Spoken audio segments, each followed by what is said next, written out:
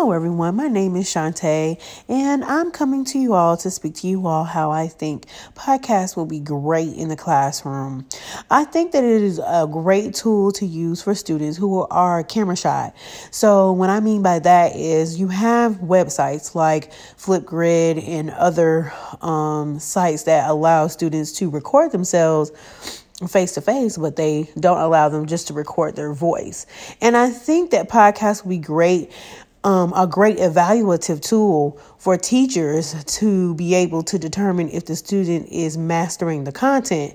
And it also allows the student a level of comfortability when providing insight on how much information they know or don't know about the content.